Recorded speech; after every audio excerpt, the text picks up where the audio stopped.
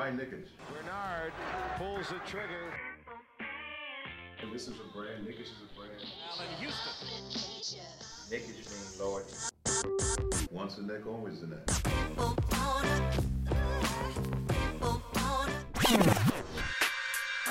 touches, puts up a three. Won't go. Rebound back. Back out to Allen. His three-pointer. Bang! What is going on, ladies and gentlemen? Thank you for tuning in, and welcome to the fourth season of Knickish. This is episode number 1 of this season, and we're excited because today is the start of the new NBA season. 21-22 begins tonight in a couple of hours with Nets and Bucks. Excited to bring this edition of the show, especially after 3 years. When you think back what the Knicks were like 3 years ago when we started this show, we had Kevin Knox just being a kid with a lot of upside, and now he's just a kid, and we have Frank Ntilikina being our baby boy, and he's gone. But that's neither here nor there. There's a lot to break down in this episode, and Nafi and I are both excited. Let's bring in my partner, man. How you doing? Doing all right, man. I mean, I wish you would have just asked me, yo, so what's going on with you? I would have just been like, nothing special today. But nah, bro, like you said, bro, our fourth season doing this. A lot of change. You know, this is like probably the first season opener we're going in not sounding jaded as hell. I figure that's a change for the better. And yeah, man, I mean, you said a couple hours. I think the Nets Bucks game is about to start right now for all transparency. Yeah, it's 7:30. Yeah, man, come on now. We ain't on West Coast time. That's how you know I just came back from work. That's the rust. That's just you take a couple of first few games of the season to just knock off that rust off. You know what I mean? But yeah, man. I mean, we're here. NBA season about to start. I mean, technically basketball starting tonight, but for us Knicks fans, us real New Yorkers that rep the only true one New York team, our season starts tomorrow. Christmas is tomorrow, basically. This is Christmas Eve, basically, for Knicks fans. So we're about to, stick like a nice gift under the Knicksmas tree, a.k.a. Season 4 episode, you know what I mean? But yeah, let's get to it, man. I think first up, we want to start this off talking about, obviously, our game against the Celtics tomorrow. So I'm going to throw it back to you, bro. Like, set the table. What's on deck for our, season opener matchup with the Boston Racists? I mean, Celtics. Oh, careful. Yeah. Slip of the tongue, Actually, tonight must be like how white people feel the night before Christmas, because that's how it is for us. with the Knicks playing tomorrow. Real basketball. I know we had the preseason shout out to King Julius on that buzzer beater against the Wizards on the fourth game, capping off a 4-0 run for the Knicks, undefeated so far, and I think the Knicks have a pretty good shot at keeping that going tomorrow when they face off against. 82-0, bro. Like, come on now. I thought I was drinking the Kool-Aid. You damn near drowning in it. All right. Yeah, you're right. I mean, there's a lot of fucking storylines to start off with. Now, before we get into predictions and all that, let's talk a little bit about the storylines, because this is the Celtics versus the Knicks, the storied franchises, both of which have gone back and forth over the past few decades. But some of the noteworthy items really is just Kemba Walker and Evan Fournier, both of whom were on the Celtics last season. A disappointing season for both of them on the Celtics, who was a 7-seed team, and now they're both a part of the New York Knicks, and they look fairly solid. Not as good as they could have, but we're just getting started in the preseason. So when it comes to Kemba Walker, I don't know if you had a chance to listen to Zach Lowe's podcast when he had Kemba, but there's a lot of interesting insight, and I love the fact that Zach brought him in and gave him a chance to talk about his feelings on the trade from Boston to OKC, and then being bought out from OKC and eventually joining the Knicks. So when you see those two guys, who are you more excited to see for tomorrow? Yeah, trick question. Kemba. Like, are you kidding me? Like, I mean, no knock on Fournier. Great, good player. Happy we got him. But come on now, bro. Like, we're not even gonna it's a cute little storyline. Kemba had a hot minute with Boston. Evan Fournier had literally a cup of coffee with Boston. That man, if I was him, I would have taken a very hot shower as soon as I played my last game with Boston, just washed that filth off, you know what I mean? Because he knew he had brighter blue and orange pastures to get to, you know what I mean? So, but yeah, I mean, obviously, looking out for how Kemba looks, not only just because it's against his former team, who kind of unceremoniously dumped him. You know what I mean? Threw him to OKC, and actually took back Al Horford's bad contract because that's how little they thought of Kemba's value versus the contract they gave him. But the bigger story beyond that is, it's homecoming for Kemba. Like, I know he had his Garden moment in the preseason. You know what I mean? The crowd gave him the reaction that he would be looking for, but it's the real thing tomorrow, bro. Like, this is Knicks basketball. This is we're in a post. We're not technically in post COVID yet, but we are post like empty arena. So this is gonna be the first Knicks game aside from the playoffs where we got Kemba. You know what I mean? Coming home, basically. I think that's the first storyline I'm going to see, how he looks. I think initially, first few minutes, he might just look a little nervous, you know what I mean? But he's a pro's pro. He's a vet at this point. But, yeah, long answer to a short answer. I'm definitely I'm more excited for, Kemba's debut tomorrow. What about you? Don't say Fournier. I'm exiting out of this podcast right now. No, it was kind of a rhetorical question, clearly. But, no, I'm excited for Cartier Kemba. What's interesting was that trade for Kemba for Al Horford and the picks in between, that was Brad Stevens' first move as GM of the Celtics. Kemba the hell out of there. I'm expecting Kemba to be in redemption mode and try to show them what they lost out on. He didn't have the best season, it was due to injuries, but when he played fairly well. And, the team overall, as far as what Boston has right now, should be a better team than they were last season. Obviously, Jason Tatum was one of the best guys on Team USA, but he was coming off COVID, and we saw that was a struggle for him. But back as far as Kemba goes, the dude gave up $20 million to be a part of the New York Knicks, to come home and play his heart out for the Garden and for the fans, and we see that he's excited. He's a good ass dude too. So, man, Kemba's gonna light up the crowd tomorrow. It's going to be, as Julius Randle said, it's going to be chaos tomorrow. Yo, he did say that, didn't he? Like, he said that like he was a Joker. It was like, what, Mr. Joker, what do you expect for Gotham tomorrow? Chaos. But, facts. And, yeah, to your point, like, definitely he's going to come out hungry. And, just looking at it, basketball-wise, we gotta put it out there. Horford's going to be out. Al Horford, he's making his, return to Boston. That's the return on the other side, you know what I mean? But he's gonna be out for COVID. It says Jaylen Brown is questionable because he got COVID. I think he's vaxxed too, right? Or no? I think he's vaxxed. Yeah, he's vaxxed, and he got COVID last week. So I don't know how serious it was. A lot of people who's vaxxed and get COVID, their symptoms aren't as serious as those who weren't vaxxed, but right. Either way, he's not going to be 100%. So yeah, I mean, they say questionable, so I probably. It's literally game one.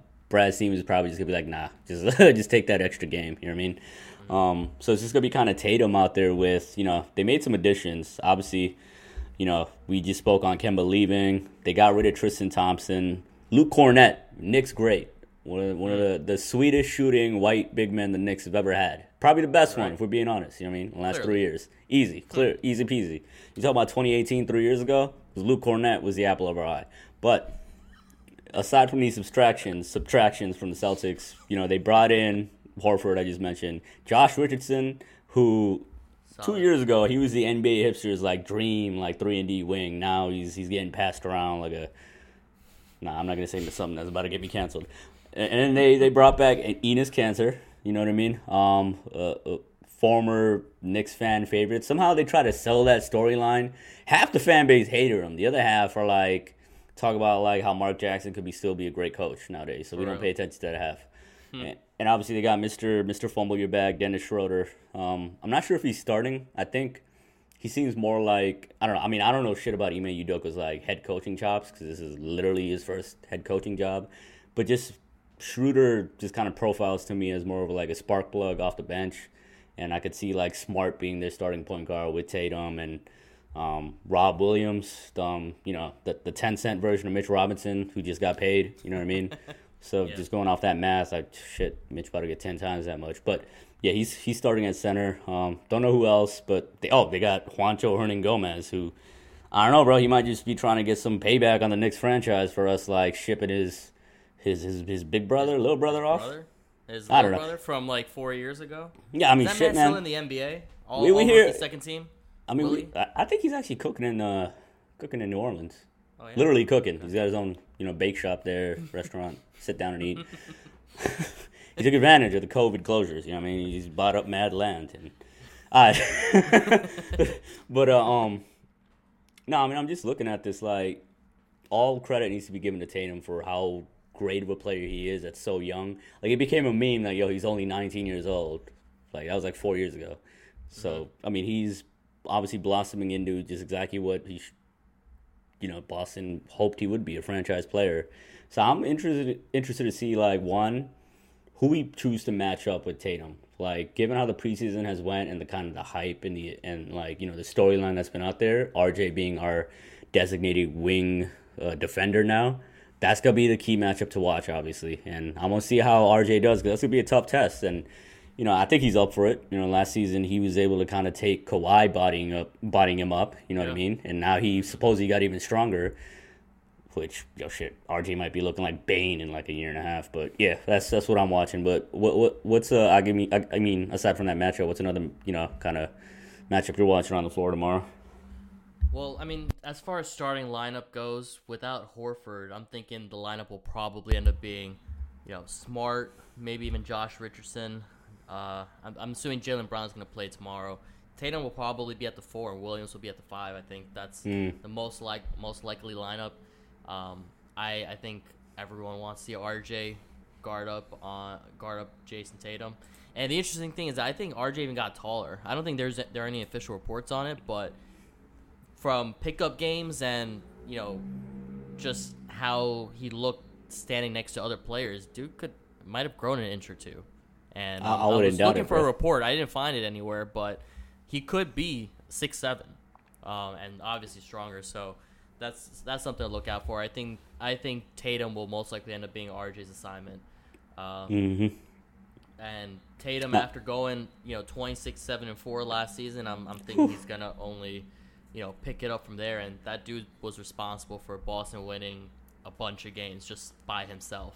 And after going, 0.5 last season for the record, we'll get into the seeds later on. I think they're definitely going to do much better this season. But, fuck Boston. Let's get into the Knicks a little bit. Real quick before we dig into the Knicks side of things, I did want to say, I'm just kind of reading through some recaps of the Celtics preseason. It seems like Udoka got them shooting a lot more threes than they did last season, percentage wise. Obviously, it's only 4 seasons of preseason compared to all of last year. So for those nerds out there that was for some reason hyper skeptical of the Knicks' number 4 ranked defense for 72 games, I think that'll be something to watch. See how our 3-point defense looks, and if Boston is going to come out as flamethrowers, because.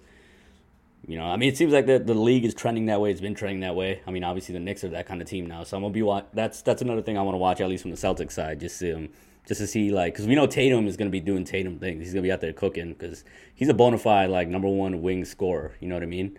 So it's gonna be interesting to see in a scenario where Jaylen isn't playing, who's gonna step up? Would it be a collective kind of shooting effort from the team, or will it be Dennis Schroeder going out and try to show up Kemba because that's the dude he's replacing, so to speak? But yeah, I'll throw it back to you. What you got on the Knicks, bro? What you got on the home team, the only team that matters in this matchup?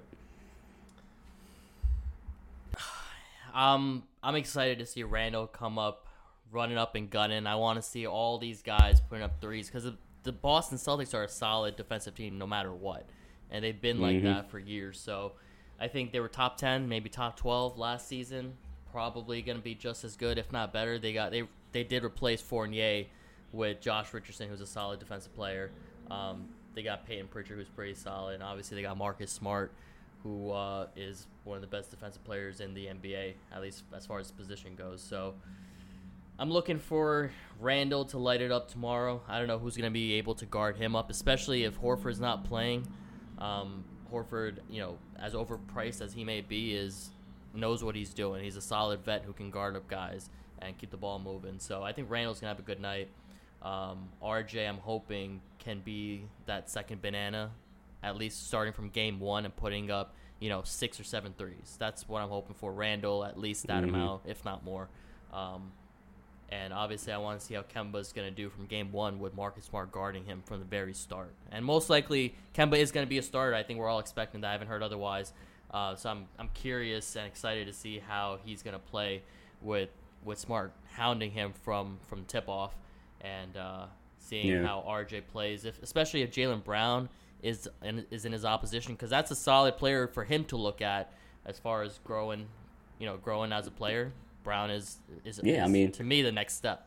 Yeah, and not even just to interject like that, but like, damn, like if Brown does play, like RJ got like night one, he got his night one cut out for him. He's probably going to be defending Tatum, and then on the other end, he got Brown defending him, who's at this point has already shown himself to be like an elite level kind of perimeter defender, if not already elite. He's knocking on the door.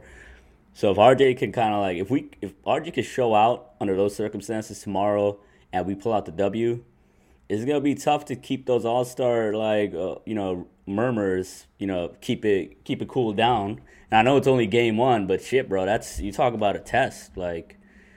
But then I'm still thinking Brown won't play. But yeah, just wanted to throw that 2 cents in there because big night for RJ. Obviously, big night for the team, but yeah. Now, obviously, everyone's gonna look at Randall, RJ, and Kemba, but what's another player? And try to think a little bit outside of the norm. Are you looking at to see how they're gonna perform against the Celtics? I'm trying to see how Taj Nowitzki brings that wet ass jumper into the regular season, bro. Because we saw Noel is doubtful. Or that's what Tibbs said. And to be honest, that whatever's happening with Noel, I hope he's really good though. Because the Knicks since Leon have taken over, they've been pretty mysterious about not mysterious, but like they've kept it close to the vest when it comes to like injury updates. But Noel, I feel like he's been out for a minute and just kind of came out the blue. You know what I mean? So. Hope it's not like a long-term thing. They just keep kind of saying knee soreness. And 2-3 weeks ago, it seemed like he was a lock to play tonight. But for him to be doubtful for opening night, I don't want to say I'm worried yet. Obviously, season hasn't even started, but we'll see. But yeah, I mean, on some on some real shit. Like, let's see. Like, I think Taj might even just start just because Mitch just came back and it was literally his first game action in like 6+ months, 7 months. And you had idiots on Twitter just talking about like, he looks out of shape. I'm worried. I was like, what? Y'all motherfuckers literally get winded going up a flight of stairs. Like, come on. Let's be real here. But that's why I'm thinking like at least until his conditioning is up to par and he's looking like more kind of, more like himself out there. Yeah, he did exactly. admit to feeling a little tired after. And that's only natural, bro. Like as expected. Yeah, because like basketball and like with soccer are like the two sports where like if you don't play it for like 2-3 weeks, your conditioning, even if you are elite peak level, that shit's gonna go down because you got to keep doing it. You know what I mean? So I think Mitch is he might even be on a minutes restriction tomorrow, and Gibson will probably be starting. And it seems like Tibbs just out the blue kind of seems like he just turned a new leaf on the small ball philosophy because I think he said after. What was it, the Wizards game where we closed out and went on a run with Randall and Obi at the 4-5? Tibbs said that's something we want to try more often in the season. So I think tomorrow is a great enough opportunity to whip that out because not only is Mitch and Noel, this man, we're a family show, bro. Come on now. You said it. I said it, but you implied some things from it, but yeah, I mean, Noel's out. Mitch is going to be still getting back up to speed. And obviously, Boston's a small team. Like, yeah, they got Cantor, but fuck Cantor. Like, just to bring back that old school. Cantor was the guy that you thought. I mean, they got Rob Williams, but he's like 6'9", 6'8", so he's got hops. But, yeah, they're not really a quote-unquote big team. So I think that's the kind of lineup. Maybe that's why Tibbs, he's always thinking like 3 steps ahead as far as him being like a tape nerd and film studies, his being like his bread and butter. He's probably planned ahead and been like, let's get Obi and Randall some reps against the Wizards and probably use it a bit more against Boston tomorrow. And I want to be shocked if we close with that lineup, especially if we're kind of in a position where, knock on wood, we're like going into the fourth quarter and we're down. You know what I mean? I think that's going to be like our, break glass in case of emergency kind of lineup because it looked really good against the Wizards. And like I said previously, Wizards are a JV team, but, that's another thing I'm going to watch out for. What do you think? You think like Tibbs is embracing full small ball now? Is he Tibbs D'Antoni now, bro? I don't know if we're gonna see it from tomorrow on, because it did take him 4 preseason games to finally do it. That's true. Especially since, I'm sure Taj felt a little winded after playing those heavy minutes from the first 3 games. And Mitch, obviously he's coming back, so he kind of didn't really have a choice. But I'm sure seeing the success, he's not closing the door on it. But I don't think we're gonna see it right away. Didn't he also play Kemba and D Rose together too at some point? Man was experimenting a lot that last game. But I could have sworn I saw both those guys on the court at the same time. I don't know what he was trying to do, but I think he was again on his science mode. He was in his NBA 2K bag, bro. Right. He was like, yeah, you know what? Let me see if this works. Oh, shit, okay. I've been there, bro. Me and Tibbs, same page on that regard. Yeah. So I guess now the question comes down to predictions for these two teams. If you had to throw a score out there for what you think it's going to end up being, what would you guess? The score? I mean, I ain't no statistician. What's the proper way to pronounce that word? I don't know. Statistician? I don't know. If you work in that field, hit us up and let us know how to pronounce your career.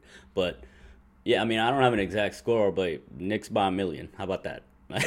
No, I mean, I think we win. I think just how we kind of laid it out, I wouldn't even be surprised, and the way how Tibbs has folks prepared and going balls out in the regular season. That's the Tibbs motto. I think we could be winning by double digits tomorrow. I think it could be a situation where we're up by like at least a dozen going into 4th. Knock on wood. I don't want to jinx nothing, but I'm just feeling that type of vibe, bro. This feels like a good season. But I'm gonna throw it back to you. What's your prediction? Do you have a score, Mr. Mathematician, Mr. Arithmetic? For a sec, because for these two teams, I think they match up pretty well. I don't think the Knicks have that much of an advantage over the Celtics. I think at the end of it, their seeds are going to be pretty close to each other. We'll get to the guesses in a sec. So I think score-wise, it's going to be less than 10. I would guess that the Knicks will probably beat them by maybe 5 or 6 points. I don't know, if I had to guess, maybe like 116, 111, 112 type shit. Okay, so you think it needs to be a close one? I think it's going to be a close game. Mm-hmm. Who, as your prediction right now, I know I'm adding another layer to this, but who do you think is going to be like the player of the game for the Knicks? Like, if you're predicting dub, I don't give a fuck about the Celtics. I'm not going to ask, like, who do you think is going to be the Celtics player of the game? Fuck out of here. Who do you think is going to be the Knicks player of the game? Randall? Okay. Easily. Yeah, who on that team is going to be able to guard Randall? That's a good question. I think fucking Brad Stevens is asking Udoka that same question right this second. Marcus Smart. Ain't nobody guarding. Well, actually, it was always so interesting to see Smart guard Porzingis back in the day. I was just about to say, what would be mad satisfying in a karmic kind of way? They try that bullshit on Julius. They try to put Smart on Julius, and he just stuffs him in the rim. Just like shows Porzingis how a power forward is supposed to match up against a small. Throw some balls, get in there, and just dunk on the guy. Yes, exactly. This man Porzingis is just like trying to do his fadeaway. Like fading away, like, man, you got a foot on this man. All right, I'm bringing up PTSD. Good vibes. But yeah, I feel you. I think easy answer is Julius, but yo, dark horse answer for player of the game, Kemba.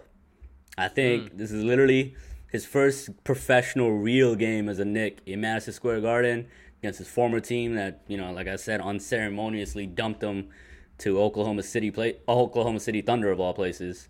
I wouldn't be surprised if he just came on and he was just lights out, bro. Just pulling up from behind the 3-point line, step back, easy peasy.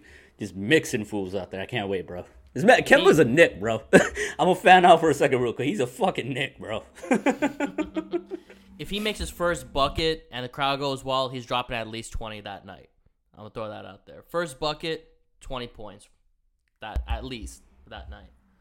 All right, moving to the next segment of this episode, we're gonna throw out our predictions for the top 6 of both the East and the West of the NBA. Hey. So, which one? Obviously, I think we're gonna start with the West because the East is where the Knicks play, and we want to keep the fans waiting. So, we'll start off with the West. How are we gonna do this? Gonna alternate? You're gonna throw out yours, and then I'll agree. I think we could do like. So this is what I was thinking. Since the play-in tournament kind of just changes up, just like, the prediction game when it comes to standings, because I was just thinking, like, does it make sense to do top 8 Both conferences, not really, when the 7 and 8 seeds could just as easily not even be in the playoffs next season because they lose their play-in matchups, right? So I'm thinking, obviously you said top 6 on each side. We start off top 4 each, and then we talk about like the 2, 5, and 6 seeds in each conference, you know what I mean?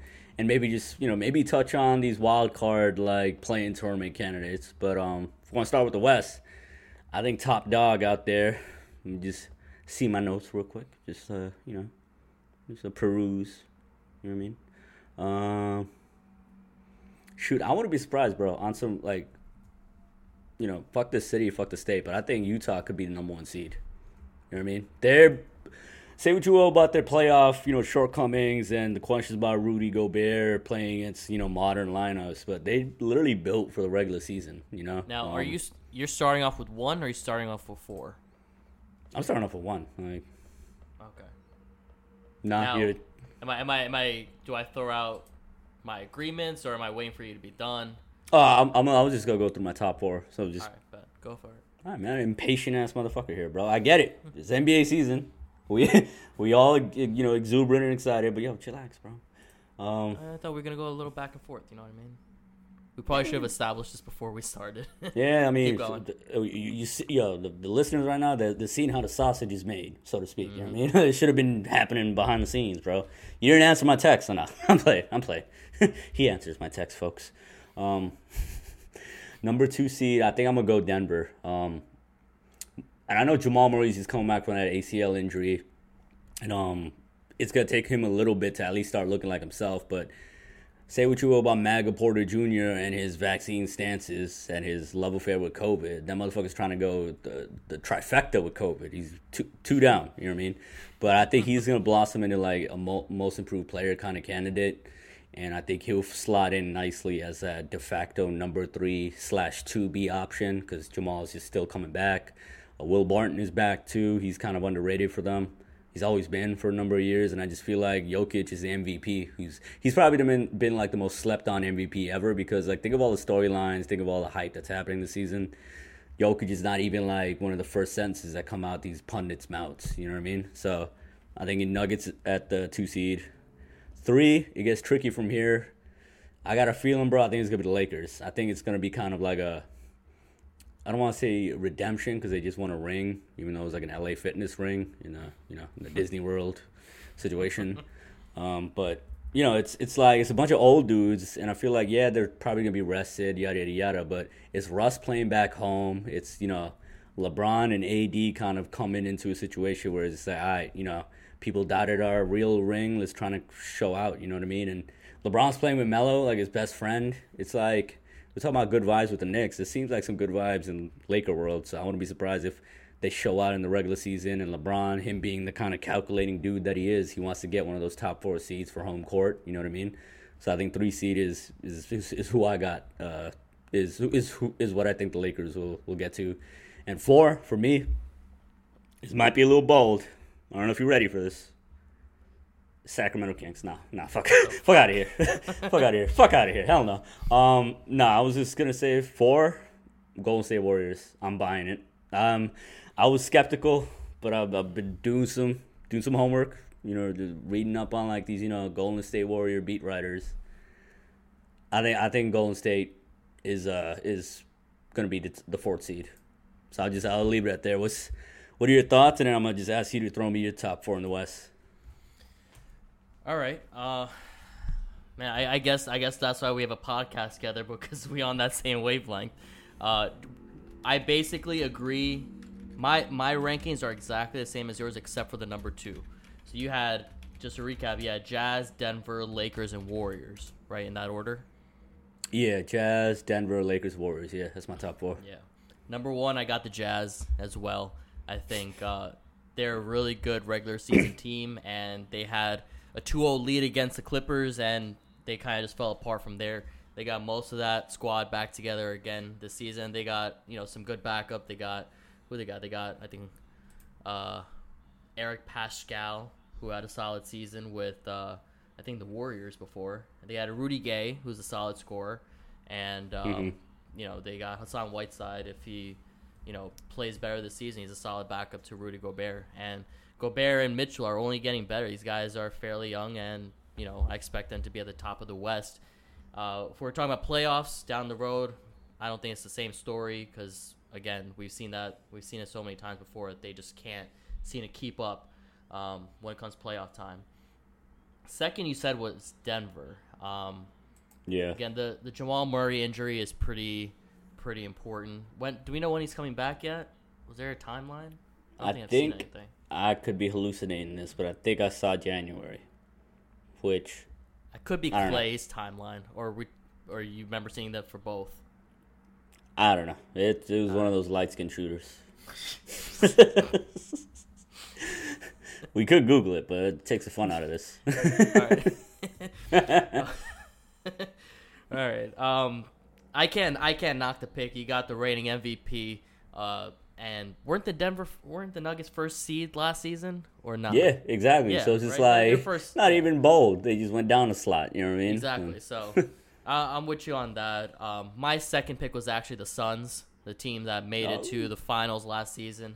And I only see these guys getting better. I know people might mention DeAndre Ayton not getting the max might affect his play, but honestly, it could do the opposite because the man is, he hasn't signed a contract yet. So usually contract seasons, people step up. And this guy, whether or not he has bad blood with the Suns for not offering him that contract, you'd hope that he stays professional and plays at his highest level because I'm sure he enjoyed, the success that they did last season and making it to the NBA Finals and being only a couple of games short from winning the title. So I think the Suns really are gonna get that second seed over the Nuggets. And third, I got the Lakers. I think they're gonna be that regular. They're not gonna be that regular season team that others might expect. Again, they got the old heads there, but come playoff time, they're probably gonna be most people's favorites to winning the whole thing because they got the squad that knows how to do it.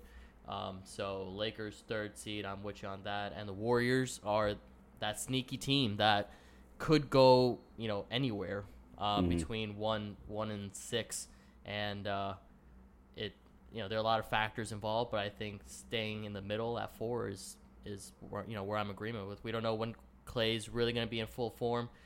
They got solid players in Jordan Poole. We don't really know what's going on with Wiseman.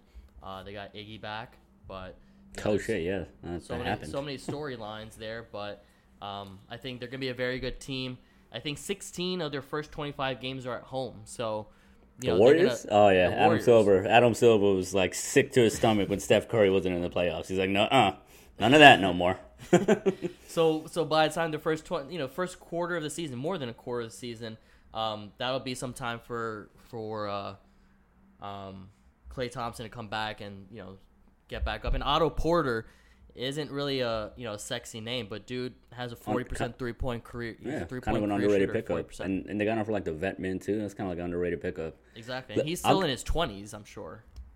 The oldest 20-year-old ever, because that man was like a 4-year senior coming out of Georgetown, I think. I could be wrong. He could be like 35. I don't know. I don't even know. Playing for Washington ages you like 6 years instantly after a season. Wait, so recap of your list again. Your top 4. So I got the Jazz, Suns, Lakers, and Warriors. What about the Nuggets? I thought you was giving them respect, no? The Nuggets wasn't in your top 4? We're only talking top 4. Oh, right? Hot take alert. Okay. We haven't done 5 and 6 yet.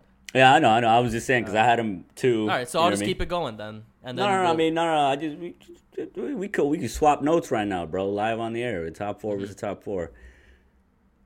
I get the logic behind Phoenix at 2. Obviously, coming off the finals, they're gonna build on the momentum is a fair assumption. But not saying they're gonna be out the playoffs because I'm about to get to the 5 and 6 after this. But I can see some bit of regression coming with Chris Paul, and I know he's like the ageless wonder, but I think this might be the year where there's like a not noticeable, but like in a way where he goes from like knocking on the door of elite last year at like 36, 37 years old to like, okay, you're still good, but you Father Time is undefeated basically. So I think that could have something to do with it. And the Ayton situation, here's the thing, like I get the logic behind like, it's like dangling a carrot in front of an animal. You know what I mean? He's like his contract was not given to him. He could be motivated to show out so he could hit the restricted free agent market, but he's also in a situation where he's a number 1 overall pick, big man, and he was getting like kind of almost generational comps coming out of college. Like, yeah, it was a Luka draft, but he went number 1 for a reason. You know, DeAndre Ayton's like one of those skilled big man prospect that was getting like that kind of hype. And I feel like one of the kind of character concerns I may have seen at the time, actually, no, I'm pretty sure I saw, was just like people worried about his personality type. And I know there was a whole kind of, you know, like storyline last year about like Chris Paul going there and like, you know, fathering the Suns as his sons, basically. You know what I mean? Like, he was like a father figure, basically, and a mentor to DeAndre Ayton. But will he be able to kind of keep Ayton from, you know, his inconsistency? Like, would it, because I feel like, bro, he not only was he the number 1 pick, he played in Arizona for college. And in this franchise is not going to give you the extension. All these guys got egos, and this is a young kid. I feel like it could affect his play, I feel like. But he looked fantastic in the playoffs, you know what I mean? Like, if that's who he's gonna be at a minimum for the next, you know, decade, he'll get the bag. It's just this season, I'm not so sure about how he'll handle that bit of adversity. I don't know. That's just my takeaway. Yeah, I don't know if I'm fully in agreement with that. I think really the only time, not the only time, but majority of the time when players digress from performance-wise is when it's injury-related. And if it's a mental thing where he's just salty about not getting the max, that can't affect him for the whole season. At that point, Chris Paul will talk him down. His agents will talk him down. Counterpoint: with players regress or plateau, not all the time is it because of injury. I give you Mr. Headline in the NBA News, Ben Simmons. 4 years, this man has basically proven himself to be a mental midget that like can't get past the fact that he's scared to shoot a basketball and he hasn't really improved his game. You know what I mean? So I feel like there is that mental aspect. I just want to throw that out there. But I just want to take this opportunity to clown Ben Simmons, most importantly, because fair man got thrown out of practice today, bro. That's hilarious. No, that's why I said most circumstances. Like Markelle Fultz, Ben Simmons is a different circumstance, but they are still very good players. Ben Simmons just didn't improve, but his you know, whatever you want to call his floor or whatever level he's at right now is better than most of the NBA players today. I don't think he's going to digress so far that they're just going to drop in the rankings. So if you didn't put the Suns in the top 4, you're thinking they're going to be probably 5 or 6. So I don't know if I would agree with him digressing that much. He's only getting older. Dude's like 21 now. He's a kid. Yeah, I mean, we get right into 5 and 6, but yeah, you're right. I got the Suns at 5. I think between them and the Golden State and LA, they're all in the same division. So I think that 3 to 5 range is just going to be interchangeable with those 3 throughout the rest of the season. I could have mentioned the Clippers, but Kawhi's not going to be playing for a minute, it seems like. They're going to, especially given that it's Kawhi, you know, he's probably not going to show his face until next season, you know, kind of like Clay. Hopefully, you know, knock on wood, Kawhi doesn't face another catastrophic injury on top of the one he just had, like Clay. But, yeah, I mean, my logic is just being that, you know, I was going back and forth on it, but I just feel like Golden State is going to be resurgent. I feel like LA, it's LeBron and AD, bro. Plus, like, Westbrook is going to be trying to show off with a home team. And I do have some doubts about LA, but what they've shown since Frank Vogel has taken over is if their offense is ugly, it won't be ugly in crunch time because of LeBron and AD, and also their defense is going to be suffocating no matter what, you know? So I think that's what's going to get them to that 3 seed. But I guess that's my logic. The Suns just, you know, between, you know, the 3 of those teams, the Suns kind of lost out, and I had them at 5. 6, I'm going to go with the Mavs, bro. Just because Luka, LeBron, Michael Jordan, Doncic, the chosen one. This man is what do we need to say about Luka, bro? Like, it's at this point he barely is old enough to drink, and he's on one name status already. It's just Luka, you know what I mean? And I'm hyper skeptical of Jason Kidd's coaching acumen, but you know, maybe just objectively looking at it, this might be a reason why all these ex-players seem to just talk him up so much. So maybe he has some kind of magic formula. Seems like, you know, I'm listening to these Dallas Mavericks beat writers, and you know, ESPN's Tim McMahon. That dude be covering the NBA like Texas teams. He's saying like KP is healthy and happy now, which he wasn't last year. And we know he's a moody, bipolar, soft-bellied, weak-willed loser. But when he's feeling good, he's apparently, playing good. So, mazel tov. But, yeah, that's basically that whole Mavs at 6 is just all driven by the fact that I think Luka's going to level up. And I think that team's just going to go as he goes. If he's out for a significant period of time, they're lotto bound. But, also shout out to Tim Hardaway. He got the bag again. He's a nice little number 3 option for him. But yeah, that's my 5 and 6. What you take? I am so disappointed in you. You mentioned the whole Dallas Mavericks and their up-and-coming players. Oh, no. I'm throwing the flag. How you forget their most important player on the team? I'm giving myself a technical. You said Luka? And you said, wait, shout out to Tim Hardaway Jr. But you forgot their most important signing of the summer. Bro.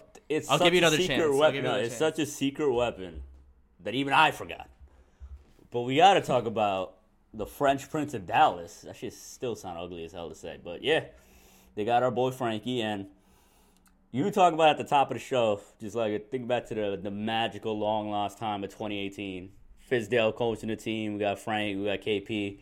The future just seems so bright until we crash and burn. But one of the delusions we had back then was like, imagine the Knicks won the 2018 Lotto. We got Luka, KP, we got Frank.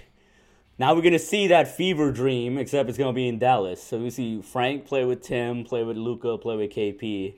It's going to be some weird, surreal shit as a Knicks fan. You know what I mean? And now, on a serious note, I do think if Frank was going to go to a team where he had a chance to flourish and kind of complement a player, Luka's a guy. You know what I mean? Mm-hmm. I think he just fits so perfectly with Luka and the kind of lineup that they'd have out there. So yeah, you're right. I did. That's a technical foul on me. You know what I mean? All good. All good. Ball don't lie. You know what I mean? Yeah, my bad, Frank. So as far as these standings go, you and I pretty much have identical lists. We only just flipped the Suns and the Nuggets. You had the Nuggets at 2. I had the Suns at 2. You have the Suns at 5. I have the Nuggets at 5. Pretty much for the same reason. I just think that with Jamal Murray not playing, and I don't really know. I didn't do much research, but I don't think the Nuggets had that many offseason moves apart from really, throwing the bag at MPJ. And my man, how you gonna forget Mr. NBA basically, Jeff Green? Man, damn near played for every franchise, literally every franchise. His jersey collection is top tier. I bet, bro. He got the retros of the retros, bro. Right.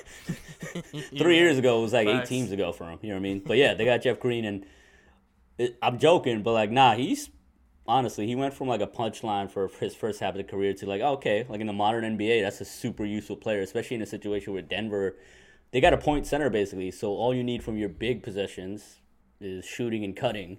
Jeff Green can do that. You know what I mean? I think that's a good fit. They got JaMychal Green. They got the Green brothers. I don't think they're actual brothers, but I don't think so.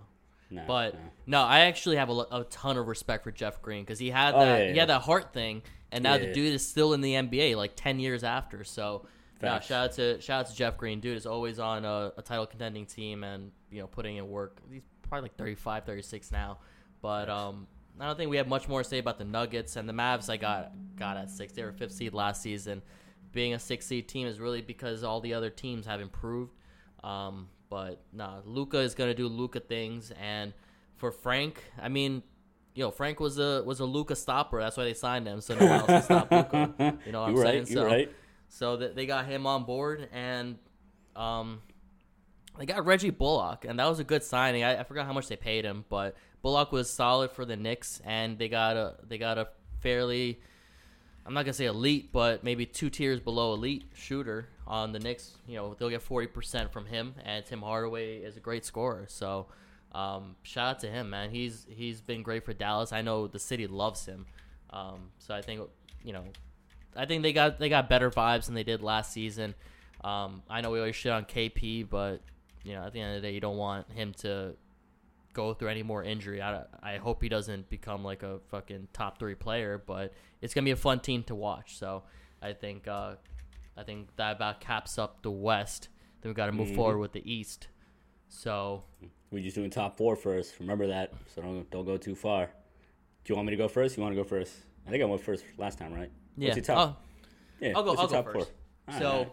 so starting off with number 1 in the East, we're gonna start off with basically a team that's like, fuck Brooklyn. It's Milwaukee. Milwaukee should be the clear number 1 seed for the East, and maybe even the NBA. These guys just won the title. Giannis is doing pull-up threes, pull-up jumpers left and right. There is no stopping this man, and it's pretty interesting. I was watching you watched those 4K quality video of Will Chamberlain recently that came out? That's been That shit circulating. was so random. I did not expect a Will Chamberlain highlight tape to hit the timeline in the year 2021, but yeah, that was fire.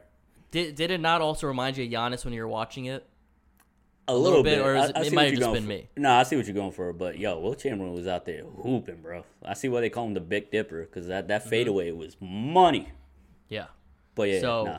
Giannis be giving me Wilt vibes recently, especially with his efficiency, and now if his shot is efficient as he is inside, then this man will be the MVP of the NBA again. And they got Drew back, they got Milton back, and it's Bobby really Portis. because sorry, They got Bobby Portis back. Come on now, you talking about famous ex-Knicks? Come on now. yeah, one of our 5 power forwards from 2 seasons ago that we hyped up on this show many times. Not me, sir. that Not we me. had to. You're right. Out of necessity, just to keep ourselves going, we had to hype up Bobby Portis, Coping man. mechanisms. Woo. Um, Dark so time. I got the Bucks at 1, Brooklyn at number 2. I think health pertaining, they're gonna be number 2. They have a really good bench. Patty Mills is a fucking killer signing for the Nets. I don't know how the hell they pulled it off, but they got him. KD and James Harden, 2 MVPs on that team. With or without Kyrie, I think the Nets are gonna be number 2 in the NBA, at least from the East. I think from here it's gonna be a little bit more. It gets a little bit more complicated, and I feel like you and I are not going to have the same list, but we'll see. So number 3, I got the Atlanta Hawks at number 3. So they re-signed Nate McMillan, who did an excellent job when he took over last season. John Collins re-signed, and clearly the team loves him. And he, as much as I like to hate on him, he did a good ass job in the playoffs last season, and he re-signed a max contract. They got better role players. They re-signed the key players that they needed. Trae Young got the bag, max contract. They just signed Kevin Huerter, who was pretty good, had a pretty good couple of games in the playoffs. They got DeLon Wright as a backup. He's a better role player. They locked up Clint Capella. So same squad that's feeling themselves right now after a successful playoff last season when they were underrated. It, in my opinion, will be the number 3 seed. And moving on to number 4. I'm gonna give the edge to the Miami Heat. I see Bam Adebayo is gonna improve, take it to the next level again. Another All-Star. Kyle Lowry is on the team. PJ Tucker, who just won the title with the Bucks, is gonna be on the team. And no matter what team PJ is on, that team will be successful. At least that's as far as what we've seen the past couple of seasons. Jimmy is gonna be Jimmy, and honestly, there's a lot of talk about Tyler Hero. I'm not a believer, but I think he'll be a good player, better player than he was last season. So him, Duncan Robinson, they're running it back. And Eric Spoelstra is one of the best coaches in the NBA. So they're going to put it together.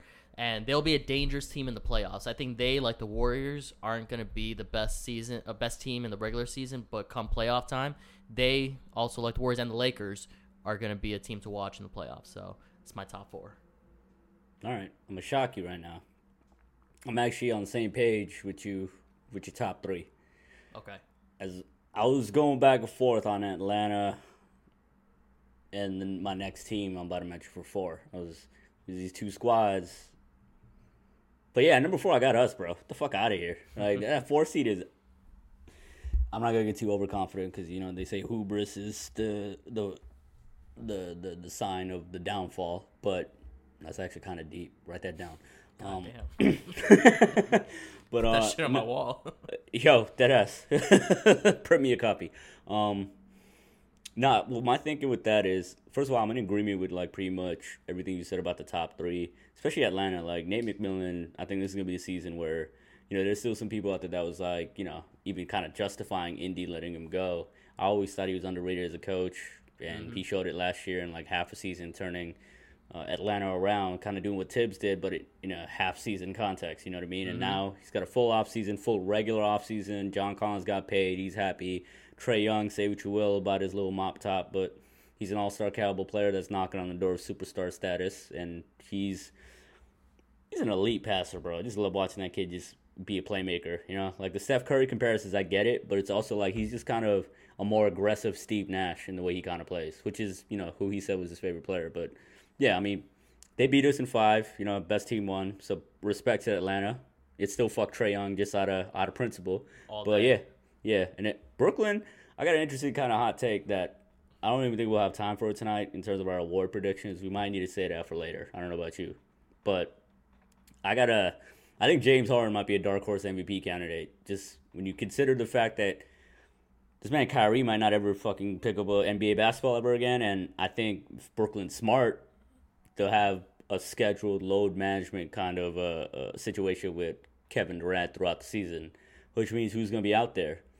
Just James Harden out there, like, you know, carrying the team basically. And yeah, they got some really interesting depth now. I mean, you mentioned Patty Mills. They brought LaMarcus Aldridge back from the dead.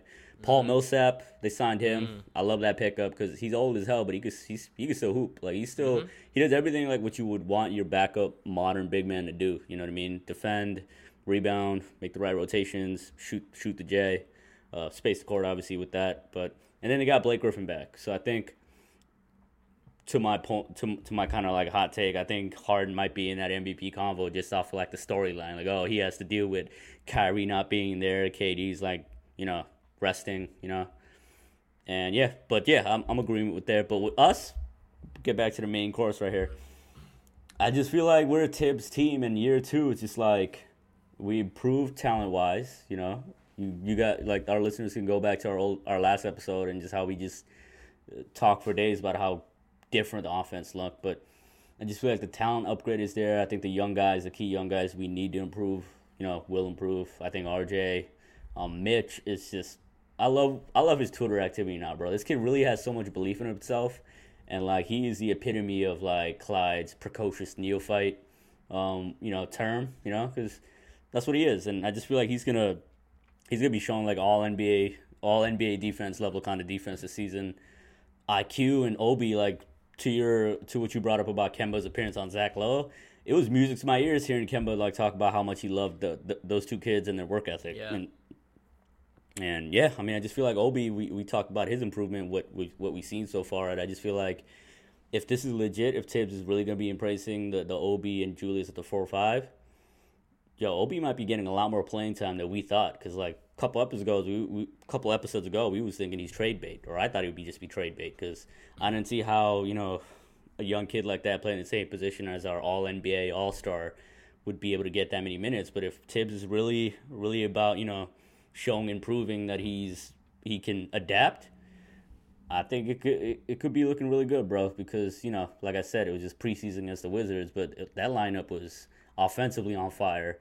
And we know a Tibbs team, at least, you know, in the regular season, they'll be disciplined enough to defend and stick to a system. And, you know, that helps with having continuity. So that's just me being, it might be a little homerish, but, you know, I got to stick to it because, like, last episode, I was just like, I'm thinking 50-plus wins, right? So I got to have us at the top 4. But, yeah, that's my top 4, bro. Thoughts? Concerns? No, I mean, we're on the same page for everything. You didn't really talk about Miami, so my assumption, you don't have to confirm it now, but unless you want to, I'm assuming they're probably in your 5th or 6th seeds at this point. But no, I mean, how about it? How about you talk about the Heat? How about it? Because I'm sure Miami you can guess that the Knicks are going to be brought up by myself soon. So let's talk about the Heat a little bit. You think that the Knicks will definitely be better than Miami this season, as far as the regular season goes? I think so, and that's no knock on Spo, no knock on Jimmy. I love both those as a player, as a coach and a player respectively. I love both those dudes. I've been saying for years Spo's been wild underrated, especially by like the LeBron casuals or the LeBron-oriented casuals that like wanted him fired after like his first week in Miami. Get the fuck out of here. I'll never forget Pat Riley telling LeBron to get the fuck out of his office when he tried to get Spo fired. I don't know if that's exactly how it happened, but that's how I pictured it happening. And fire image. But with Miami, I just feel like they're old, bro. Like Jimmy's like at the tail end of his prime, but PJ's old. Kyle Lowry, he's still playing at a high level, but he's old, and it's just like I feel like I could see them being strategic about like taking it easy in the regular season and then going balls to the wall in the playoffs, because that's what a veteran team does. They got Markieff Morris there now, who kind of was an underrated pickup and went under the radar, at least on my end. I was like shocked when I saw in the preseason game like last week. I was like, oh shit, Mook is here? Oh no, it's not Mook, it's his brother. But no, I mean, it's, to be honest with you, like that 4 to 6 and even 7 range is in the East is going to be a dogfight. And I know we're about to get into 5 and 6, but it's not me saying that like Miami's not going to be in that top 4 isn't disrespect to them, because you know what, shocker, right now I got them at 5. So I'm not that far off from where you was at. It's just like I feel like that 4-5 race is going to be close, you know?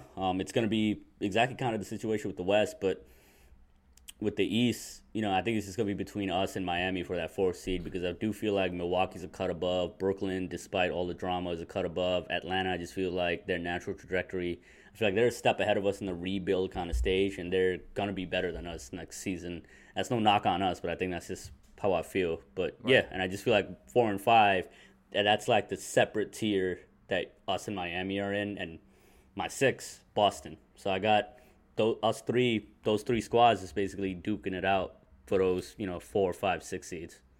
We're definitely partners in this podcast because we have the same exact lineup. We just flip 4 and 5. So, oh shit. I mean, I don't need to spend too much time talking about the Knicks, because that's what this podcast is about. And you pretty much broke out everything. You talk about the Knicks here, really? You broke out all the reasons on why they would end up being in the top 6. But the only reason why I'm giving the edge to Miami, and I'm trying to be as objective as possible, is I think their schedule is a little easier than the Knicks. I think from the quick glance that I did, I think their schedule is fairly similar in the beginning, and then the Knicks' schedule gets harder. Oh no, sorry, it gets a little easier, and then it gets harder after Christmas. And for Miami, it's kind of in the middle on, you know, not too easy, not too hard, and then it just gets easier after Christmas. So yeah, that's the only reason why I give somewhat of an edge to Miami. But I mean, the Knicks are a team. They were 4th seed last season. It's frustrating hearing other people not really giving them that edge on being a top 6 team. And obviously Boston for me is also my 6th seed team. So I think Miami, New York, and Boston are going to be neck and neck. I think they all match up very well.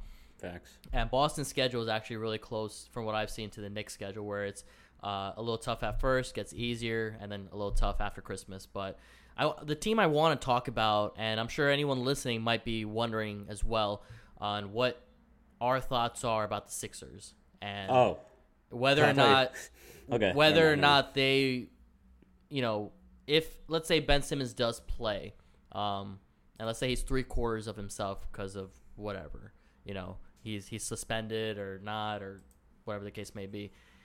With Embiid playing at the MVP level that he does, is there a particular reason why you don't have them over, say, Boston?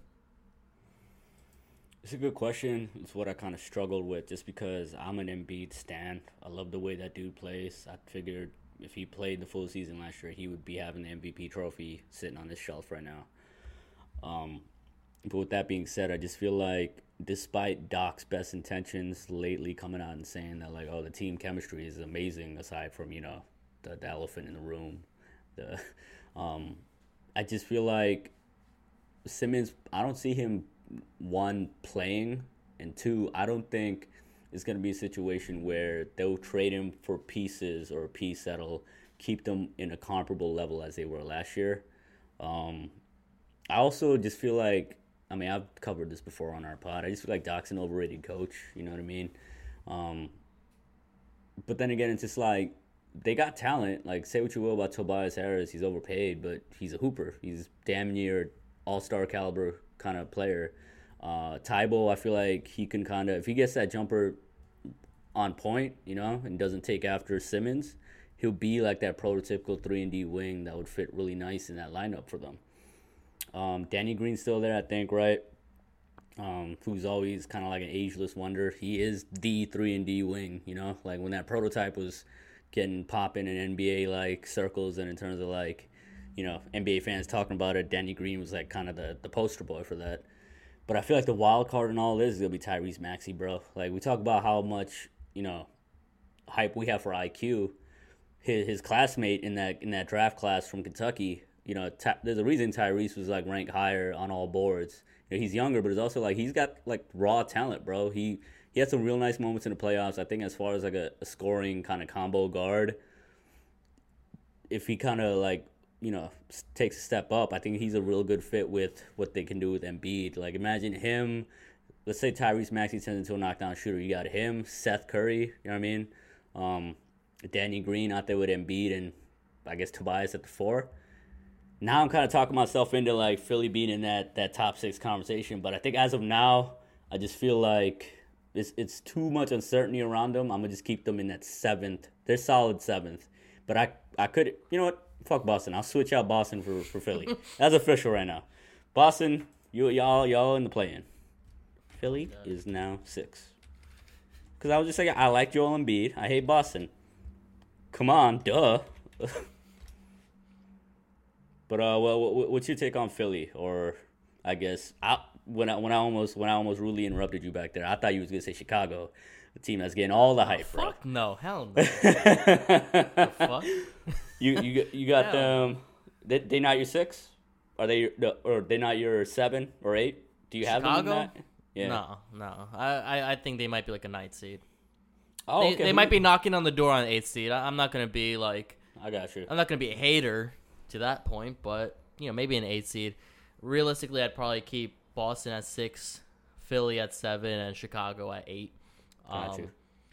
I don't know. The Sixers, the way I kind of view them, and a lot of people might disagree with me, I kind of see them as last year's Lakers in a way, or last year's Warriors, where they have one star who is kind of half there, and not half there, but 3/4 there, and we have another star who's not really available as much. Clay wasn't available. Curry kind of had to carry the load, and last year AD wasn't very much there. LeBron had to kind of try to carry the load. Embiid isn't the most healthy player in the NBA, and the dude had... Oh, really? Embiid? Joel Embiid? He had 3, maybe 4, back-to-back seasons where he played a lot of minutes, carrying the team. God, knock on wood, God forbid he has any injuries that he has to deal with throughout the season. But I think at this point, it's kind of expected he might miss some games. And if he's not there, then that team isn't going to perform very well. Danny Green is solid, but dude's getting old. His shot isn't falling down as much. You don't got to believe in Toby Harris? Toby Harris to the rescue? Nah? But that's it. Tyrese Maxey is a good name. A good person to keep an eye out for. I thought you were just about to be mad backhanded with it. It's a good name. Game though, hell no. And honestly, if Embiid doesn't play games, Andre Drummond is a fairly solid pickup that they got a vet's minimum. He is a former All-Star. He is a guy who is capable of scoring some points and grabbing some rebounds. But at a vet's minimum, I thought that was a home run for them. So I don't know. I would still keep him at 7. Okay. No, I mean, I think that's all fair. I just feel like I got to keep the anti-Andre Drummond agenda alive. So, nah. Like, it's a great value, objectively speaking. It's a great value for vet minimum. But, like, that kind of tells you the perception around the league where he's just like, you know what? Nobody wants me. I'm going to go back up the dude that sunned me several times. How do you think that conversation went? Embiid just shooting hoops and Drummond walks in. Oh, my God. I wish there was a camera live right there. I bet you he cut so much ass. You know what I mean? But no, I think, I don't want to give Chicago the time of day. They're getting hype all over. But I do want to say I do like Zach LaVine's game. I've never been a fan of DeRozan's, but I do like Lonzo's fit with LaVine. There's talent there, Patrick Williams, I feel like he was going to be kind of the key cog, at least from my perspective, in terms of making that lineup work. Because he would have had to be like the wing stopper and kind of like the complementary piece to, the quote-unquote star power they have.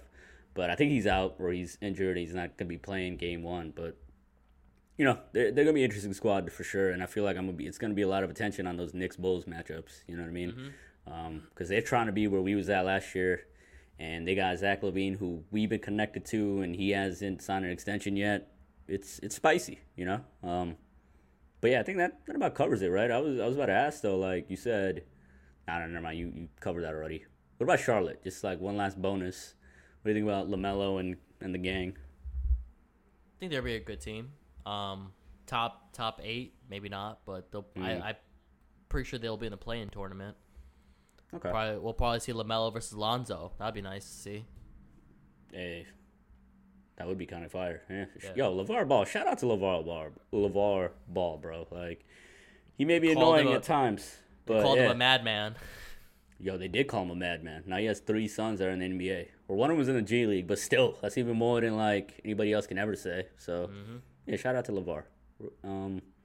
Do we want to touch on finals predictions right now? Just to close Shout out to the holiday parents because they got 3 boys in the NBA. Oh yeah. And then you know what? Shout out to them, especially because I just had to remember that they. Oh yeah, the Holiday brothers have parents. We don't know about them, unlike the Ball clan.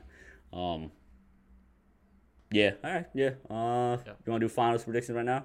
Let's do it off top real quick. Who you got in the finals? What's the finals matchup? Bucks Lakers. Oh. Okay. Off the top, go. It doesn't sound boring. Nah, fuck it. Bucks Lakers. I was gonna say Brooklyn Lakers, but nah. The hate runs deep. And it'd just be so much more funnier. It'd be so much more funnier if like, oh shit, again? Y'all out? Out before the finals? What happened to the dream team? Alright, bro. I think that was bro, it's good to be back, bro. Just talking real ball. We got regular season basketball. No more of that preseason shit. Yo, the Knicks are back. Playing tomorrow. I'm hyped, bro. That's right, man. Season 4 is gonna be fucking great.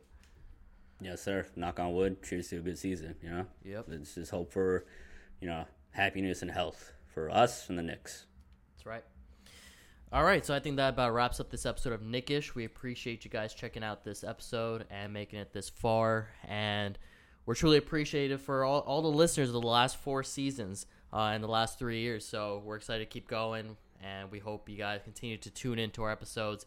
We will have a live stream right after the game.